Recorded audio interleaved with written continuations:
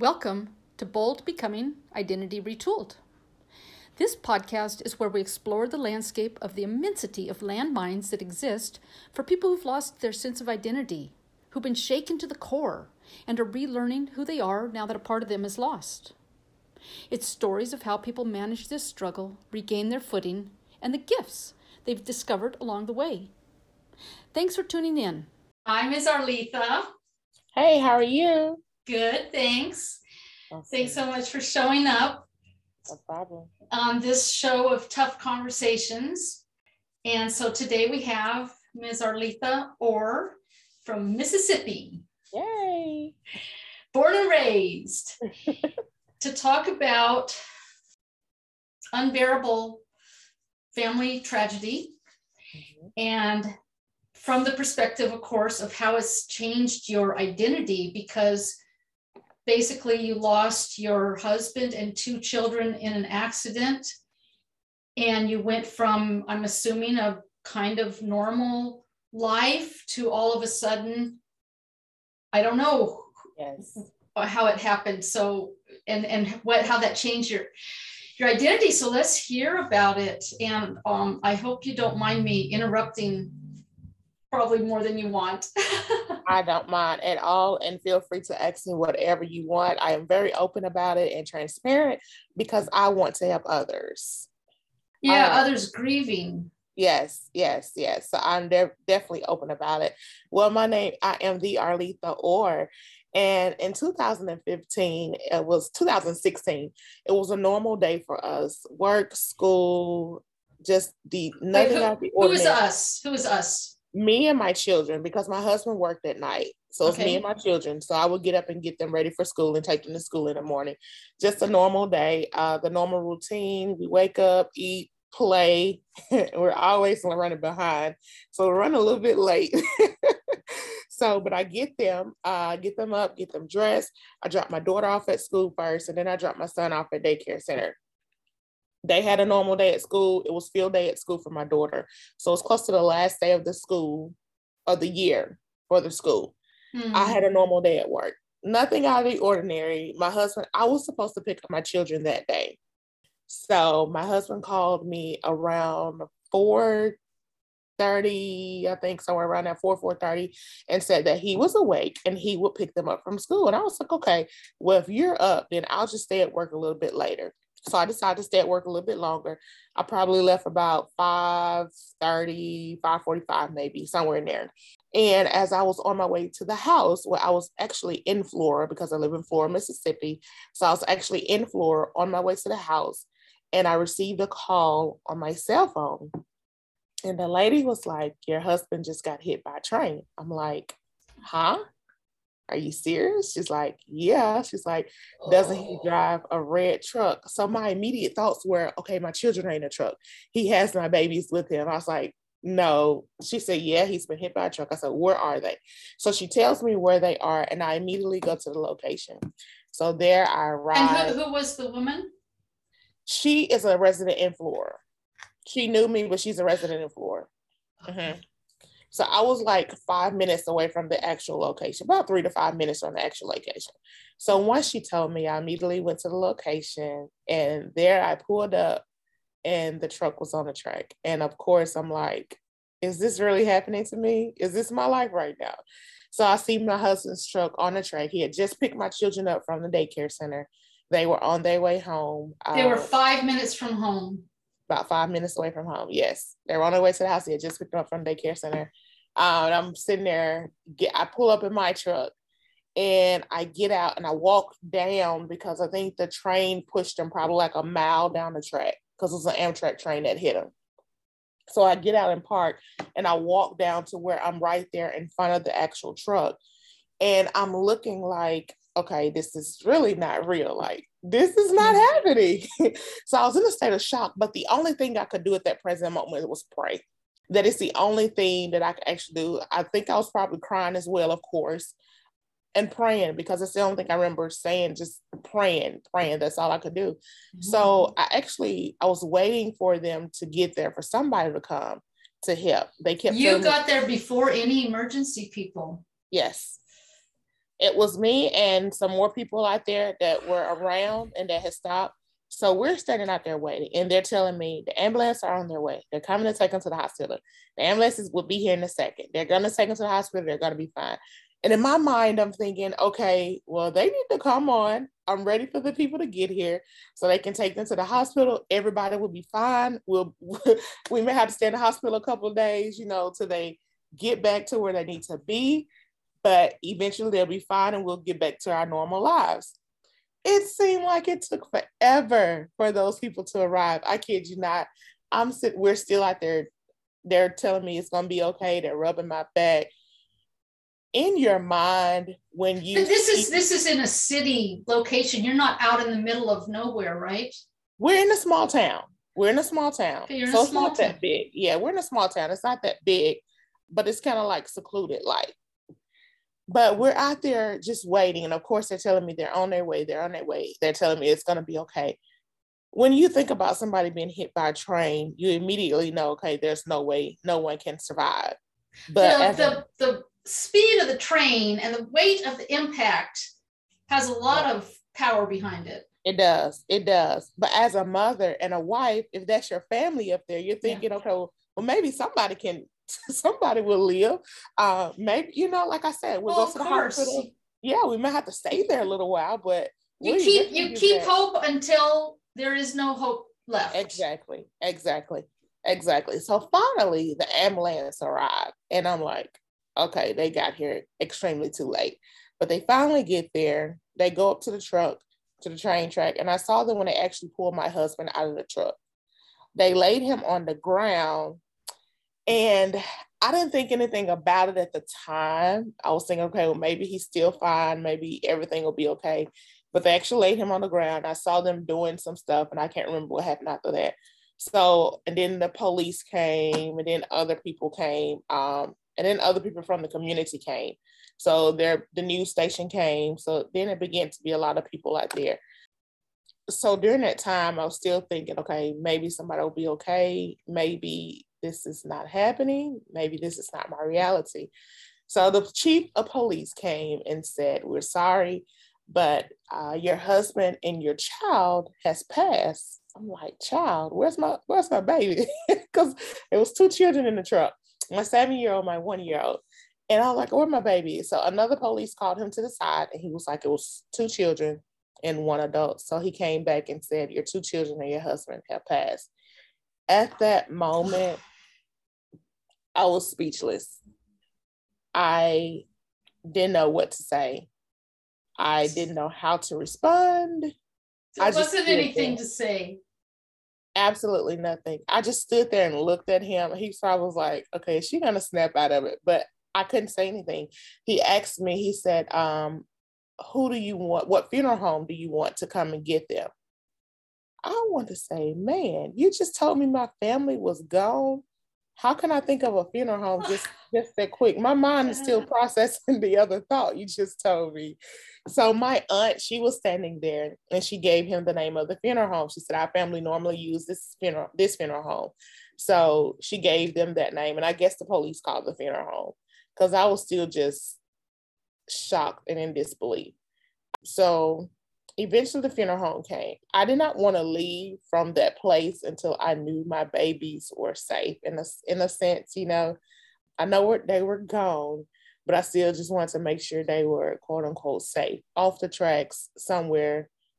I don't know. I guess as a mother, it's just that mother's instinct that you want your children safe at all times. So I didn't want to leave my babies outside at night on a train track. So they would not let me. So this is a step towards closure. It's why on battlefields they bring the bodies home. Mm-hmm. They're already dead. Right. What does it matter? But it does, right? It does, because I want to make sure that they were safe. I want to make sure they were taken care of. So I knew once they were in the hands of the funeral home that they would be safe and they would be taken care of. So I waited and stayed out there until they got them. Of course, they wouldn't let me see them. Yeah. So what does taken care of mean to you? What does safe and taken care of mean to you? So if we saying for this instance, being on a train track is just like laying out in the road to me, being left in the street. But if I know they're taking to a building, into a place where they're going to be, I guess this will sound weird, cared for more, Yeah. that makes me feel better. So I didn't want their bodily integrity is being protected. Right. Even though they're gone. Yes. They still deserve the dignity of being taken safe and taken cared for. Exactly. And I was going to stay right there until I knew that they were in the car getting pulled off. I could not leave. It was kind of your last, God, this makes me cry, your last act of motherhood and being a wife. Yes. Right? It's like, okay, they need to have this done, and I'm going to make sure it gets done. Because those are still my babies. They were still my babies. Like I said, it was just a normal day for me. And then to come home and walk into that, or on my way home to actually have that to happen, it was like, okay, my world just shifted. Like, what just happened? So they're still my babies at that moment. I'm still thinking, okay, these are my children. Like, I still have to care and protect them in a sense. So once the funeral home got there and they put them in the car, they wouldn't let me see them, and they took them on to the funeral home. And then I left and went to my grandmother's house. And like I said, there was a lot of people out there because the community is a small town. When we see an accident or something, everybody kind of flocks to it. So people were everywhere. I had a couple of people come up to me and hug me. I can't even remember who did or who was that. Yeah. But I remember going to my grandmother's house because she lived right down the street. So my grandmother lived right down the street. She was like 2 minutes away.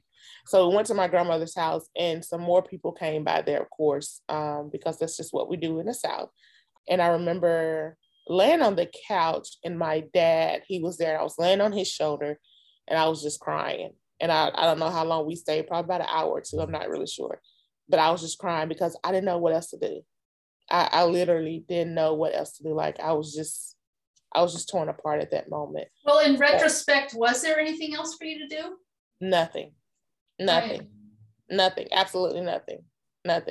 So I come from a family of singing, musical inclined family. So a couple of friends came over, and some of my family, and then they just began to sing. And that kind of helped lifted the burden off just a little bit. Not all the way, but it helped just a little bit. So we kind of sung and did some praying. That night I went to sleep. I rested well. The next morning I got up, and it was like, wow, this is actually my reality. I went to my mom's house. This is my reality. This is the beginning of a new life for me, because those were my only 2 children and my only husband, of course. So this is actually a new life for me. I was laying on the couch at my mom's house, and I was crying.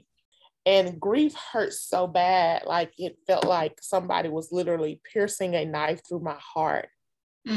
It was hurting that bad, like it literally hurted. I've never felt that kind of pain before in my life. But I was laying there on the couch and I was crying. I said, God, what do you want me to do now? What do you expect me to do now that I no longer have my children and my husband? Because my life basically consists of work, church, and my family. But now I no longer have my family. What am I to do? What do you expect me to do? And the Spirit said something very profound to me, and it stuck with me then, even till this day. He spoke the word live.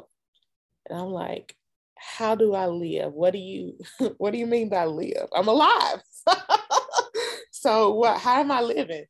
And wait, the word was live? Live, L-I-V-E, live. Okay. Okay, so you were given permission to go on with your life. Yes. Someone said that the other day. I give you permission to be happy. God gave me permission to live. He gave me permission to be happy. That just gives me such chills. Yes. So I was like, how do I live? How do I continue to go from this place of where I am? Next question, answer me how. This is what he said. He just spoke live again. I was like, okay, now I need some instructions on what to do. if I have to try to do this without the people that I'm used to doing it without my comfort zone, basically, I have to step outside of my comfort zone and do something. I need to know what to do. He said, you've always lived for other people. Now it's time for you to live for yourself. Okay. All right. So wait, hold on. So this is a message that so many people need to hear and understand and heed to without having to go through what you went through. And this is so amazing how this clarity, crystal clear clarity, came to you at the time of the most crisis basically anybody could have, right? Yes. So everybody out there in the audience, don't wait until you have crystal clear clarity. Just take it as a given that we need to also live for ourselves. Exactly. I agree. So when I got the second time, I immediately got up, I dried my tears, and I walked outside because my mom was outside watering flowers. So I went outside. She was outside just being so normal when when your entire world just went inside out. I believe that was her way of dealing with it. I believe. Well, because I think she probably took it harder than me, because she said, I had a conference not too long ago, and she stated in the conference that she asked me, did I want to go talk to a therapist, or did I want to get help? And I told her no. But she said at that moment, she wanted to get help. She felt like she needed to get help. So I guess if I would have said yes, she would have gone with me. But she said she gained strength from my strength. So to help her get through it. So I immediately got up and I went on about my day. I'm not saying that I did not have moments, from that time, because I still had to go back to my house and all of that. And of course, I think about them. But at that given moment, he gave me a word to live, and he gave me encouragement to go on. So which your mom didn't get those messages? Said it again? Your mom did not receive those messages. No. And so that might be how she took it harder than you. Yes. I was the only one that he gave those divine instructions to. So when I look at the word live, and what God meant to me about living is, I don't want to say it's selfish, but most of the time when we're parents or when we're wives, women in general, we always put other people before ourselves. And aren't we trained to do that? Yes. And we're always trying to make sure everybody else is taken care of except us.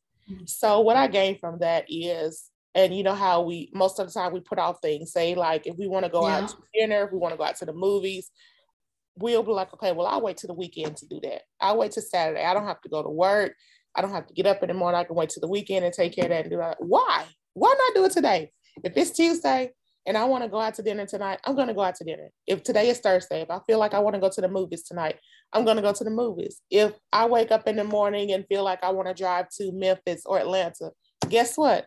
I am going to do that, because I believe that we should not put off today for tomorrow. Because if you put off those moments, you'll be continually waiting. And what if those chances never come around? And tomorrow's not assured. Tomorrow's not promised. One thing that reminds me of that as well is, I used to say that I want to take my daughter to the beach. In my mind, okay, I'm thinking, well, this has to be a summer trip. We can just go during the summer when school is out. They're only out 2 months throughout the whole year. And then I was like, okay, well, we can go on the weekend. We can go up there on a weekday, drive up there on a Saturday, come back home that same night, because I was a full-time musician. So I had to be at church on Sunday. So we can drive up there that Saturday morning, come back that Saturday night, enjoy our day at the beach. And it'll be just the same as, staying a whole week, because it's the experience and not just, the idea of going. But I never did get to do that. So I don't regret that I did not get to do it, but it's just taught me still, to do things that you want to do, live life, enjoy life. Don't put off for today for tomorrow. If you feel like you want to do something, of course, if it's not hurting anybody, if it's for your betterment of yourself, the benefit of yourself, go for it. Why wait? Yeah, I didn't want to interrupt you in there, but let me think what I was going to say. I don't remember what I was going to say. That's why I have to always interrupt, because, but it's something about, no, I'm sorry, just, it went. It had something to do with don't wait on things. Mm-hmm. Definitely don't wait, keep going. And that's what I decided to do with my life. That's the decision that I made. Sometimes people may take it the wrong way, but they don't understand. You don't understand where I came from. wait. So what do they take the wrong way? When I say, okay, I'm basically going to do what I want to do. If it's not hurting anybody, like I said, if I want to go to dinner tonight, I go to dinner. If I want to go to the movies, if I want to go out of town, I would do that. Some people may perceive that as, okay, you're being selfish and you're just doing things your way and no other way. Well, you don't know what I had to go through to get to where I am. So I paid a major cost to get this word. So I've been encouraged and inspired to live this word out, because for so long, like I said, we as women, we do things for other people. We take care of other people. We put other people's before our needs, and we never take care of ourselves. So we have to learn to take care of ourselves, live for ourselves, and do things for ourselves. It's okay. It's really okay to take care of yourself. It's not only okay, it's our responsibility. Yes. To make ourselves happy. Yes. And take care of ourselves. Yes. And I was recommended to learn to meditate to like deal with stuff. Mm-hmm. And so I went to this meditation group, and I felt like, well, this is so selfish, to take out this time for myself to meditate. Wow. And I was dumbfounded that everybody, like all 30 of us in the group, sort of felt the same way. Wow. And then the teacher made it very clear. There is absolutely nothing selfish about self-care, because the more that we take care of ourselves and pursue our own happiness, the better we are to be around for other people, the better we can treat other people, because when we keep denying ourselves, then it becomes easier to be really hard on other people. Exactly. We have to take care of ourselves so that we can be around in order to help others. So and to be around, yes. Yeah. If we don't take care of ourselves, then eventually, if you don't take care of yourself, you get bad habits, you get unhealthy, all of that. So we have to take care of ourselves in order to be around to help other people, and also to live a vibrant and a healthy life for ourselves. Because like you said, you can't be trying to help somebody else if you're not any good to help yourself. So you can't pour from an empty vessel. So we have to have things. Yeah. So let me ask you back sort of to the identity angle of this. So you were a regular mom, a regular wife, a regular employee before all this happened, with all the problems and benefits of being alive. And then, so what was your identity then? And what is your identity now that you have come into this new person after you have processed the grief? Not that we ever finish processing grief for something like this. What are the differences? And also, what along the journey did you do to make it, besides these words from God? How did you implement that, I guess? Because people, they're one way, and then the rug's pulled out from under them, and then they're in this middle space called liminality, where everything is disoriented and ambiguous, and you don't even know where the next direction is. You had this moment of clarity from God to help direct you, and still it was on you to get to where he said, because you didn't just next day start living your life. No. And so how were you before and how are you now? Part A of the question. And then part B of the question, how did you actually go through that transition? Okay, so then I was a full-time musician. I've been playing the piano since I was 15 years old. Good. I'm 37 right now. But I've been playing since I was 15 years old at churches. So it was work, church. I was working for somebody else, working for the state. of Mississippi, work, church, and my family. Versus now, I no longer have my family. So I ventured out into full-time entrepreneurship. At the moment when I was in 9th, 10th grade, I always knew that I wanted to have a company and start working for myself one day and not just work for somebody else. So I began to focus more on my dreams and to implement those. I've been an event planner for 15 years. This year, January 2022, is when I came to the realization that event planning is not for you. That's not your purpose. So I believe God allowed that to happen to get me to my purpose. Did he decide in 2016, May the 18th, that, okay, I'm going to go ahead and take her family so that she can get to her purpose? No. That day, that moment was ordained back when I was in my mother's womb, as the Bible says, back in 1985. He already knew that that day would come and that this moment would come.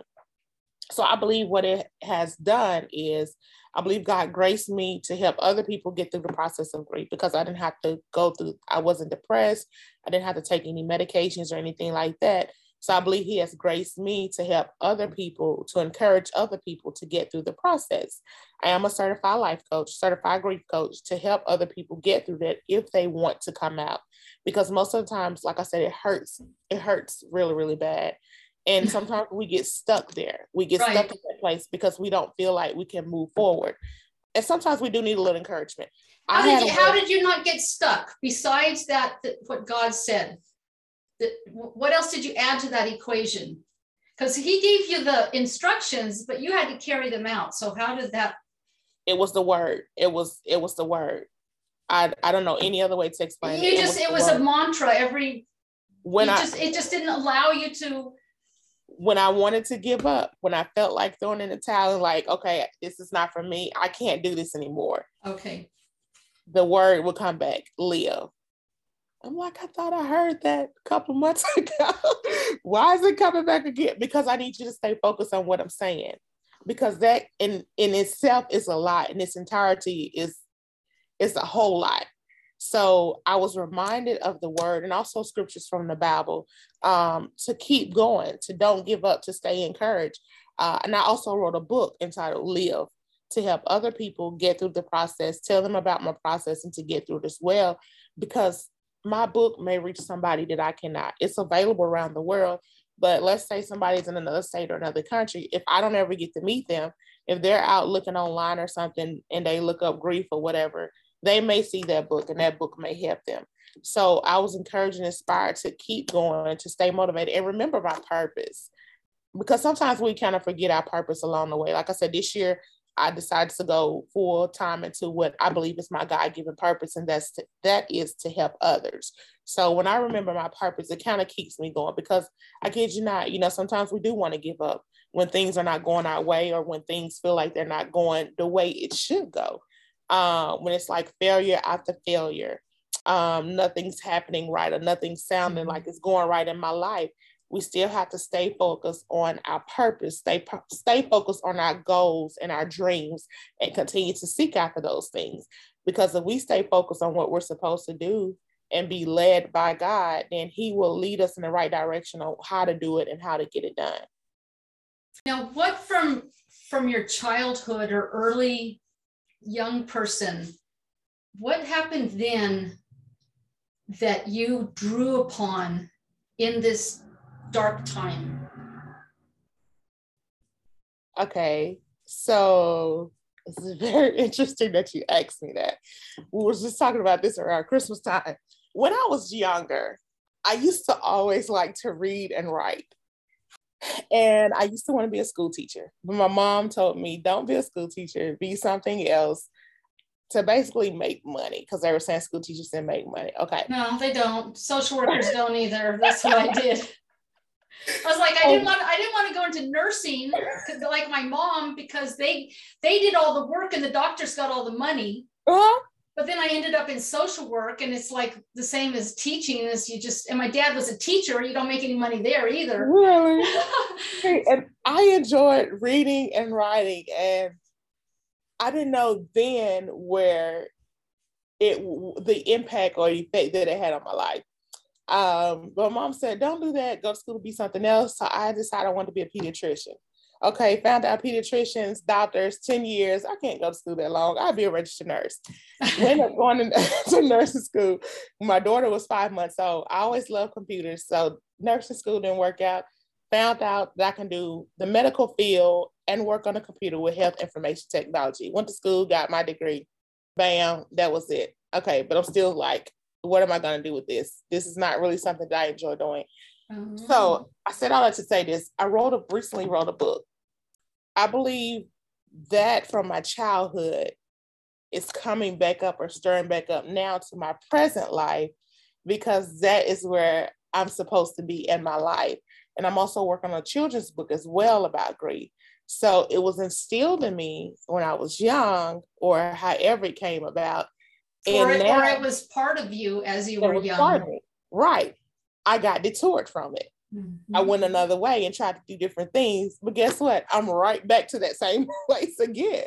So that's what I kind of think in my childhood kind of resonates with me now, because that's how it was then. And now I'm back right here at the same place again. Wow. So, yes. Now, what's your definition of courage? My definition of courage is to be strong and don't give up. Because like I said, sometimes, life gets hard. Life sucks sometimes. just a reality. It gets hard, but we have to remain strong, keep our faith. I keep my faith in God. I know some people have a higher power. They might not believe in God, but keep your faith strong, and I believe we'll make it through. You'll make it through. Mm-hmm. Mm-hmm. So if you're mentoring, because you are mentoring people through this work, what's something that made you successful that you pass on to these people? Because not everybody's going to get these downloads directly from God to tell them exactly what to do. Mm-hmm. So what are some of your success things that you pass on? What I try to do is reassure them that it's okay to be happy. It's okay to be at peace. Like someone said today, I give you permission to be happy. Because most of the time we get stuck there and we feel like this is where we're supposed to be and this is where we're supposed to stay. I've been talking to one lady and she said, okay, I'm feeling better. I feel much better, but will I forget my daughter? Mm-hmm. No.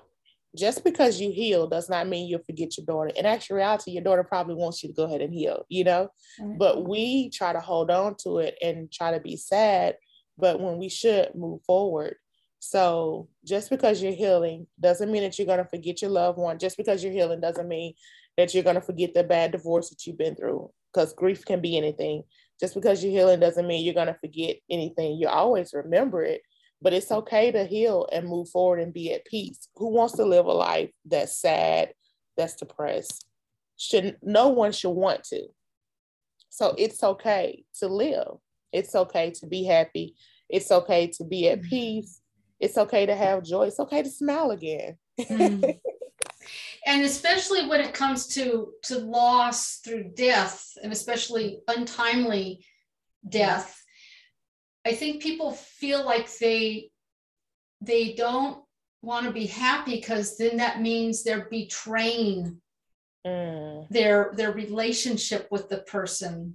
Mm-hmm. You know what I'm talking about? Mm-hmm. Mm-hmm. Mm-hmm. How do you help people with that? I would say that person would want you to be happy, because if they were here, they would want you to be happy. They want you to be smiling. They want you to live your best life. So now that they're not here, just think of how they would want you to live. If most people think of how that person would want them to live, I think it'll be better for them. But like you said, most people, they feel betrayed or they feel guilty for moving on and for being happy, but it's okay. It's mm-hmm. literally okay to be happy and to move on. And it's not only okay, you need to for the others around you. Because I'm thinking of, so I lived as an exchange student in South America, Colombia, mm-hmm. and they have lots of problems there. Mm-hmm. And anyway, my exchange family cousin later on after I had lived there, during the Pablo Escobar time. So she had one son. Let's see. So she had her oldest son murdered mistakenly because he was wearing his cousin's jacket. They thought they were murdering his cousin, but they murdered him instead because they mistook him. Wow. Then she had her next son beat in front of her and kidnapped and miraculously released and not murdered. And so he lived, but then then they moved from that town back to the city, because when the first one was murdered, they moved from the city to a little town. Then the other one got kidnapped and then got released. And so then they moved back to the city. And so then this littlest brother wanted to go to some function out in the town. Mm-hmm.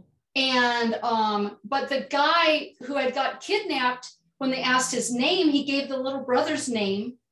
And so then when this little brother wanted to go back to the town, he was trying to keep him from it. And anyway, he went, and then he got pulled out of church. There's like, who is, Angel? And he raised his hand and he came out of church and they murdered him. Oh, wow. Thinking it was the other one. The other one. So this poor mom, she had like all these problems. And so I remember her brother, who always helped support her, telling her, Nena, so she was so depressed, obviously. Mm-hmm. And he was telling her, Nena, you have got to live. You have to continue to live because you still have 2 kids who need you. Mm-hmm. Mm-hmm. And so that's the whole thing, is that we can have all of this tragedy. Mm-hmm. And even if we don't have kids, there's still other people out there in the world who need us. Yes. Yes. And so, yes, there is stuff galore in life to make us feel like just putting a pillow over our head and never getting up again. Mm-hmm. Mm-hmm. But then you're just sort of adding to the problem. Right. And another thing that encouraged me is I was supposed to pick up my children from school that day. I was literally supposed to pick them up from school that day. So what if I had been hit by the train? I'm sad that I lost my husband. What if I had been hit by the train? So then my thoughts go to, okay, you left me here. So why am I still here? Right. Because why me not? Yeah. So if I was supposed to pick them up from there, that means I was supposed to actually be in the train accident, and I'm not supposed to be here now. But because I'm here, what purpose do I have? Mm-hmm. What purpose, or who am I to serve? And I'm just in amazement at how God does things. And I use God a lot because that's just the only way. That's just the only thing that I know. I'm amazed at how he does things, because I'm like, okay, well, you left me here, so I know I have purpose. Not saying that they didn't have purpose, and they probably fulfill their purpose on earth. But right, because I'm still here and I know that I was supposed to pick them up that day, I have a purpose.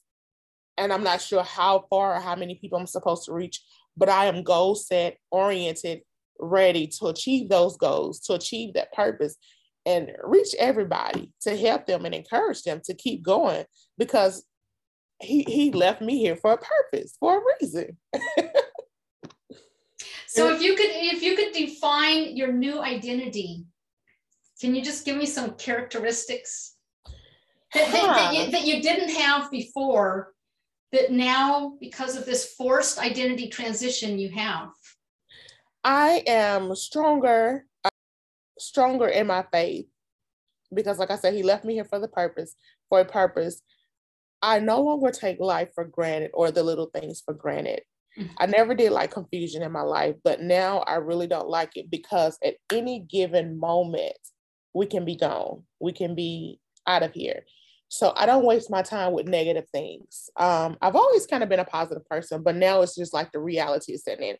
My son was 1 year old. He would have been 2 in December. The accident was in May. He would have been 2 in December. A 1 year old child. You know, when I was younger, we always used to hear about older people passing away. Right. But my baby's 1 year old. Tomorrow is not promised. The next second is not promised. So I live my life now. I'm happier, full of joy, full of peace. And I refuse to be disturbed by anybody that tries to disturb that, because life is just too short. It's it's just too short. And I pray that I fulfill my purpose. I do everything that I'm destined to do before I leave this earth. But while I'm here, I'm like the people say, the younger people say, I'm going to live my best life and do what I'm supposed to do, because I know that I have purpose and I know that I have a reason to be here. And the Miss Arleta before, how was she? My daughter? No, how were you before? Before, I was content. When we get married, we get lazy and all that. I was content in my marriage, just a regular mom, a regular wife. Now I probably say I'm a little more funner, because a little more adventures, because I take chances, live life.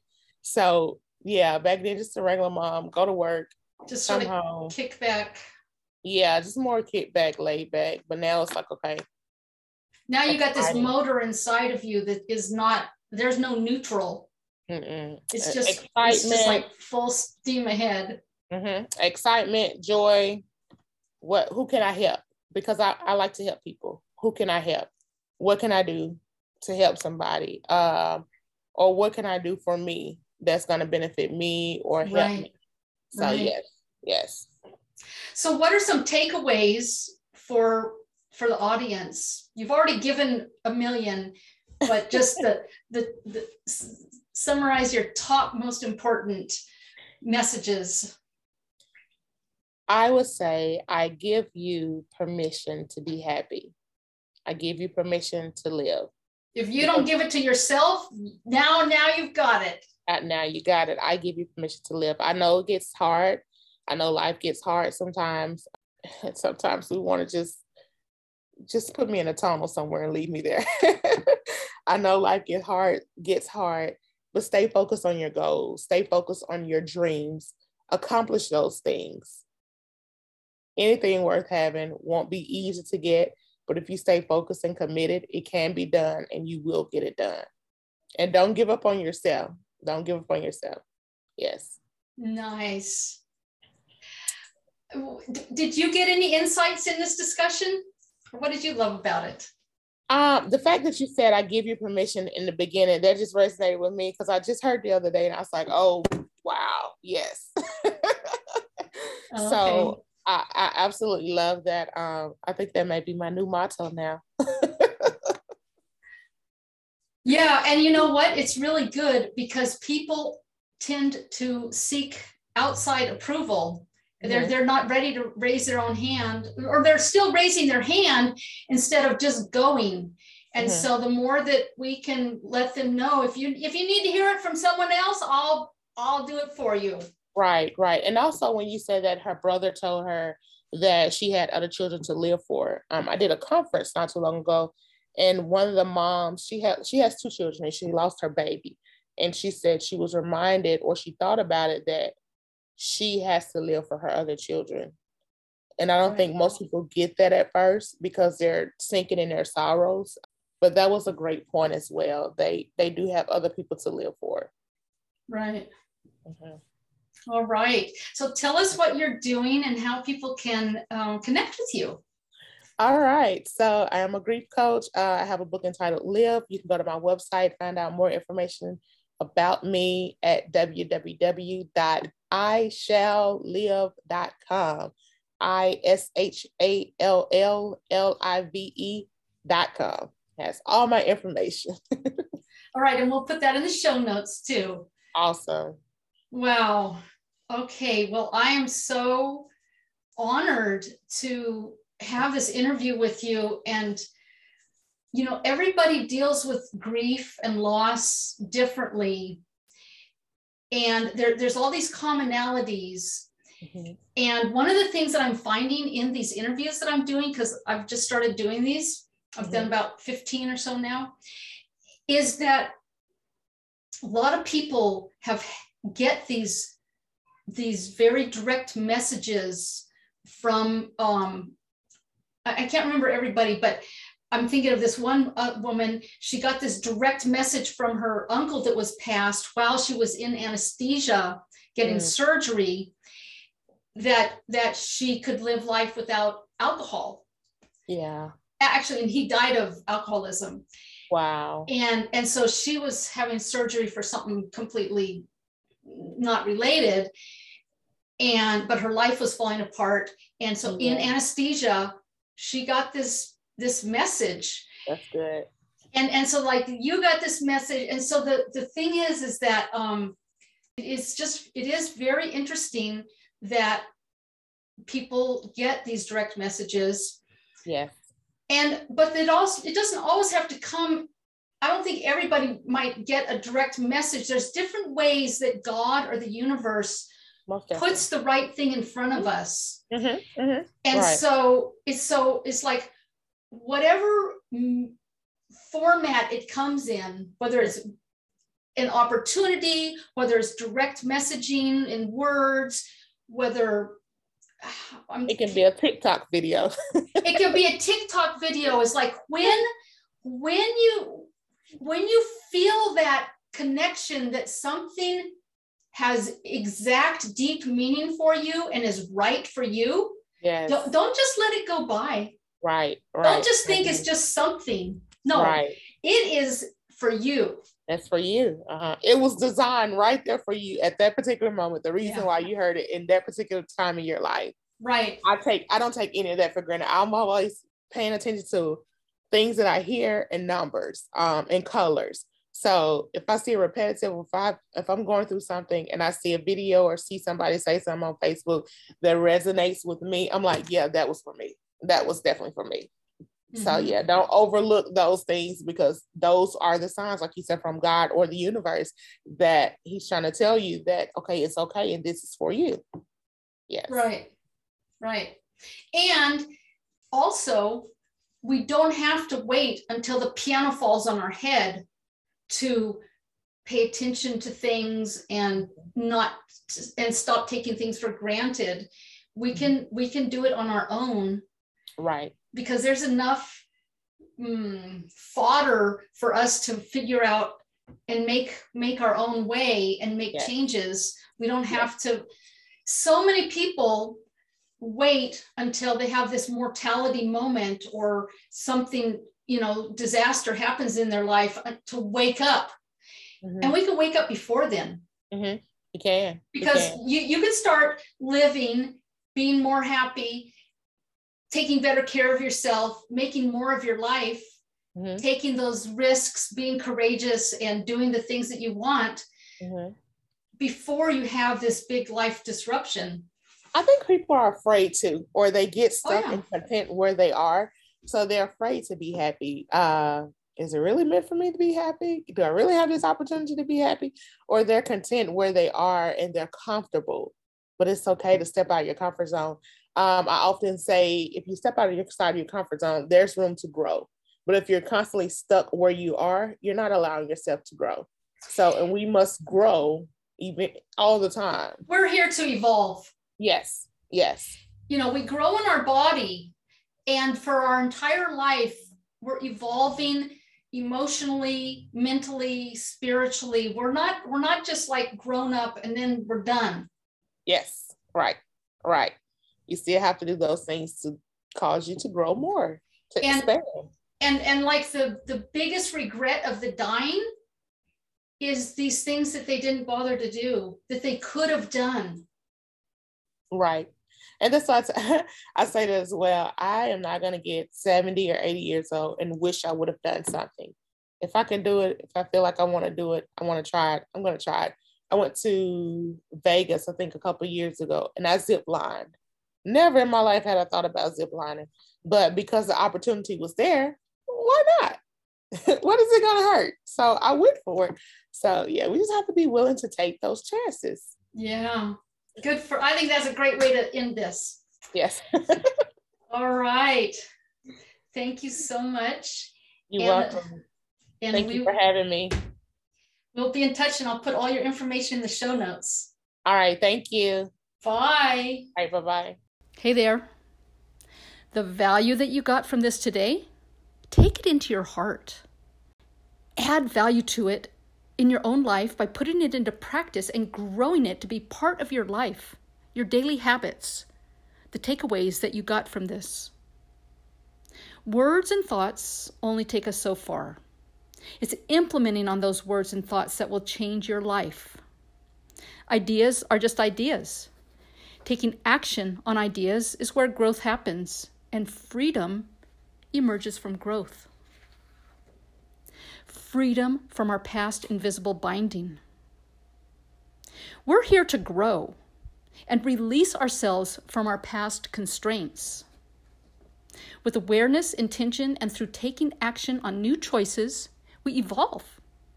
In this process, we exalt our pain and suffering into wisdom that empowers us. We all have the ability to transform and become that person we yearn to be. If today's episode added value to your life, please share it with others. And make sure to subscribe to Bold Becoming Identity Retooled.